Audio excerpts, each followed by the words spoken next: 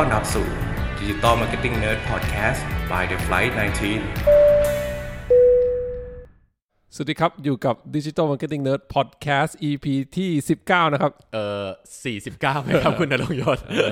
มุกครับ49นะครับก็วันนี้อยู่กับผมเบิ้ลณรงค์ยศแล้วก็พี่กอล์ฟนะครับพี่กอล์ฟสวัสดีครับสวัสดีครับเอาละวันนี้ฮะมีรายงานพิเศษครับสืบเนื่องจากว่าทางทีมนะครับได้ทำรีวิวเพจ Facebook Page นะครับของลูกค้าที่ The Flight 19 Agency ดูแลอยู่นะฮะก็นอกจากดู performance ของที่เป็นเพจโพสต์ทั้งหมดเนาะแล้วก็พวก engagement ต่างๆเราก็เลยมาดูเรื่องของ organic reach ด้วยเนาะเพราะในรีวิว6เดือนละนะครับจริงๆทุกคนก็พอทราบว่า organic reach ของ Facebook เนี่ยก็น้อยมากตอนนี้ก็พูดจริงๆว่าแบบหลังจากที่ด้วยส่วนตัวเราเองก็เราก็เริ่มทำเพจนู่นเพจนี้อะไรอย่างเงี้ยก็ใช่ขนาดเรามีแฟนเพจที่แบบมาติดตามเราแล้วเนาะถ้าเราไม่ได้กดเพจอ่ะเรามีความรู้สึกว่าคนที่เขาติดตามเราสม่ำเสมอเขาก็อาจจะยังไม่เห็นเราเลยด้วยซ้ำใช่ทีนี้พอรู้ว่ามันน้อยจริงๆมันต่ำจริงๆอ่ะมันต่ำขนาดไหนนะฮะวันนี้ก็เลยมีรายงานพิเศษนะครับนะเพื่อจะเอาข้อมูลนี้มาแชร์กันนะครับครับผมครับงั้นขอพี่ก๊อฟครับช่วยอัปเดตรายงานพิเศษครั้งนี้หน่อยครับรายงานพิเศษจาก The Flight 19 Blog นะครับหัวข้อค่าเฉลี่ย Facebook Page Organic Reach ครึ่งปีแรก 2019 คุณณรงค์ยศเขียนไว้วันที่ 7 ตุลาคม 2019 เนื้อหาถึงแม้จะรู้อยู่แล้วว่า Organic Reach ของ Facebook Page นั้นต่ำมากๆแต่ที่ว่าต่ำนั้นมันมีตัวเลขประมาณเท่าไหร่เมื่อเทียบกับจำนวน Page Like บทความนี้จึงรวบรวมค่าเฉลี่ย Organic Reach ของแบรนด์เพจต่างๆที่ The Flight 19 Agency ดูแลซึ่งเป็นค่าเฉลี่ยตั้งแต่เดือนมกราคมสิ้นเดือนมิถุนายน 2562 โดยเทียบ average daily organic reach / average daily page like แบบไม่แยกอุตสาหกรรมได้ข้อมูลดังนี้แบรนด์เพจ A 1.3% แบรนด์เพจ B 1.9% แบรนด์เพจ C 2.98%แบรนด์เพจ D 2.1% แบรนด์เพจ E 1.1% แบรนด์เพจ F 0.4% แบรนด์เพจ G 1.6% ทั้งนี้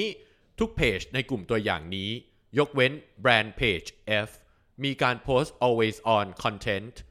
/ product promotion อย่างต่อเนื่องเฉลี่ยสัปดาห์ละ 2-4 โพสต์และมีการใช้ Facebook Ads ช่วยให้โพสต์เหล่านั้นเข้าถึงกลุ่มเป้าหมายในวงเล็บ reach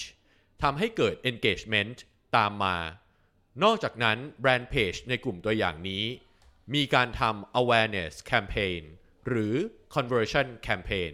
ควบคู่กันไปด้วยอย่างสม่ำเสมอสำหรับแบรนด์เพจ F ที่มีค่าเฉลี่ยต่ำที่สุดไม่ได้มีการโพสต์ทุกสัปดาห์มีเพียงแคมเปญโพสต์ไตรมาสละ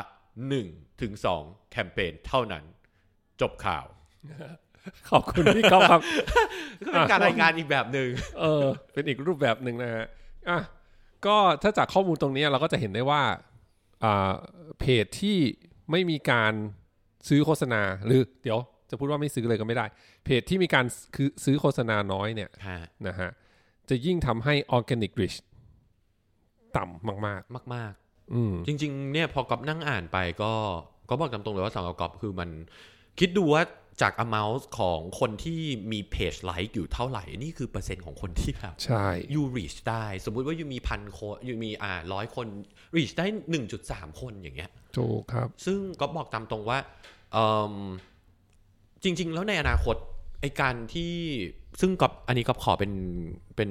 หัวข้อในอนาคตเลยเนอะการที่เราจะเพิ่มความน่าเชื่อถือหรือความน่าสนใจของตัวเพจเราให้กับคนที่แบบเป็นแฟนเพจเราอะนอกเหนือจากการ develop content ที่มันต้องแบบดีมากๆแล้วอะสัดส่วนของการที่จะต้องแบ่งงบเอาไว้เพื่อที่เราจะต้องแบบ reach ให้คนอยู่ในจำนวนที่เราคิดว่าสมเหตุสมผลในแฟนเพจที่เรามีอยู่อันนี้ก็อาจจะขอเป็นข้อมูลเพิ่มเติมในอนาคตซึ่งก็น่าสนใจหลังจากที่เขาอ่านอันนี้แล้วฮะเนาะก็จริงๆเพราะว่าพวกเนี้ยเป็นเพจที่เป็นแบรนด์เพจก็คือถ้าพูดตรงๆก็คือ เป็นเพจที่ต้องการจะขายของนั่นแหละถ้าพูดตรงๆถูกไหมฮะมันคือเพจที่ทำเพื่อตอบโจทย์ด้านธุรกิจใช่มันจะต่างจากเพจที่เป็นพวก publisher หรือเพจที่ให้ข้อมูลให้คอนเทนต์เนาะอย่างเพจดังๆในบ้านเราก็มีหลายเพจ The Standard ใช่ไหม The Matters พวกนั้นนะครับก็พวกนั้นเนี่ย engagement ที่เป็น organic แล้วก็ reach organic เนี่ยค่อนข้างดีอยู่แล้วเพราะว่าอย่างที่บอกคือเป็นเพจเหมือน publisher นะแต่ความยากของเพจที่เป็น brand page เนี่ยมันก็คือแน่นอนแหละส่วนหนึ่งเราก็ต้องพยายามเราก็ต้องทำคอนเทนต์ที่เป็นคอนเทนต์ขายของเรื่องโปรโมชั่นเรื่องสินค้าของเราบริการของเรานะฮะคือพวกนั้นมันก็มีความยากในการที่จะให้ organic reach มันสูงอยู่แล้วแหละแต่ว่าส่วนหนึ่งที่ทำได้ก็คือเรื่องของคอนเทนต์ที่เขาเรียกว่าคอนเทนต์ที่มีมอบคุณค่าให้กับผู้รับสารนะครับกับผู้บริโภคนะครับเช่นตัวอย่างสินค้าที่เป็นแม่และเด็กเราก็มีคอนเทนต์ที่เกี่ยวกับการดูแลลูกน้อยอะไรพวกนี้หรือดูแลคุณแม่ตอนตั้งครรภ์นะฮะอะไรพวกนี้นะครับพวกนี้มันก็จะช่วยเรื่องของ engagement ได้เนาะแล้วมันก็ถ้า engagement ดีเนี่ย organic reach มันก็จะดีไปด้วยมันเกี่ยวไหมครับว่าจริงๆพออย่างเห็นผลในเรื่องของการมี organic reach ของตัวแบรนด์อย่างที่เบิ้ลบอกคือเป็นแบรนด์ที่เป็นแบรนด์สินค้าต่างๆอะไรอย่างเงี้ยพอ organic reach ที่มีจำนวนที่ไม่ได้สูงมากเนี่ยการที่เขาจะต้องไปหาช่องทางอื่นในการที่จะโปรโมทสินค้าเขาอย่างเช่นไม่ว่าจะเป็นการติดต่อ publisher หรือ KOL อย่างที่เรารู้กันว่าตอนนี้ KOL ก็เลยแบบค่อนข้างที่จะโตมันเป็นอีกช่องทางนึงใช่ไหมฮะในการที่แบรนด์สามารถจะ reach ไปจนถึงกลุ่มเป้าหมายของเขาได้นอกเหนือจากแฟนเพจในแฟนในเพจเขาเองใช่อันนั้นส่วนหนึ่งก็ใช่ครับแต่ว่าอีกส่วนหนึ่งคือการที่เราใช้คนข้างนอกพูดแทนเราแน่นอนมันมีความน่าสนใจอีกมุมหนึ่งอยู่ละคือการที่เราพูดในเรื่องของเราอย่างเดียวจากช่องทางของเรามันก็ความน่าสนใจหรือแองเกิลที่มันจะพูดออกมามันสู้ให้คนอื่นให้อินฟลูเอนเซอร์ให้พับลิชเชอร์พูดไม่ได้แล้วแหละใช่เพราะของเรามันก็คือขายของตรงๆถูกไหมใช่ใช่แล้วก็อย่างถ้า Facebook เราก็โพสต์คอนเทนต์แล้วเราก็มีแอดช่วยอะไรพวกนี้ไปมันง่ายมากเลยนะเหมือนบางทีแบบเวลาเราเดินไปบอกเพื่อนเราว่าเราใช้อันนี้แล้วมันดี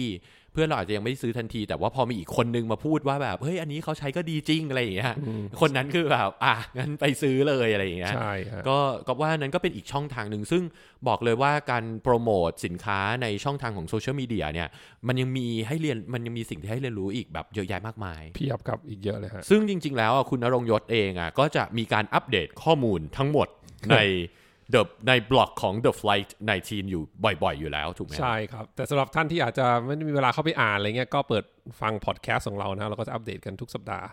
เนาะใช่ข้างในนั้นก็ดีมากเลยครับวันนี้เบิ้ลมีอะไรที่อยากจะฝากหรือว่าอัปเดตอะไรเพิ่มเติมอีกไหมครับของ EP นี้ก็น่าจะประมาณนี้ฮะแต่เดี๋ยว EP หน้าอาจจะมีเรื่องของเรามาดิสคัสกันว่าโซเชียลมีเดีย Facebook นะฮะการตั้ง KPI ต่างๆนะครับหรือว่าการทำการตลาดบน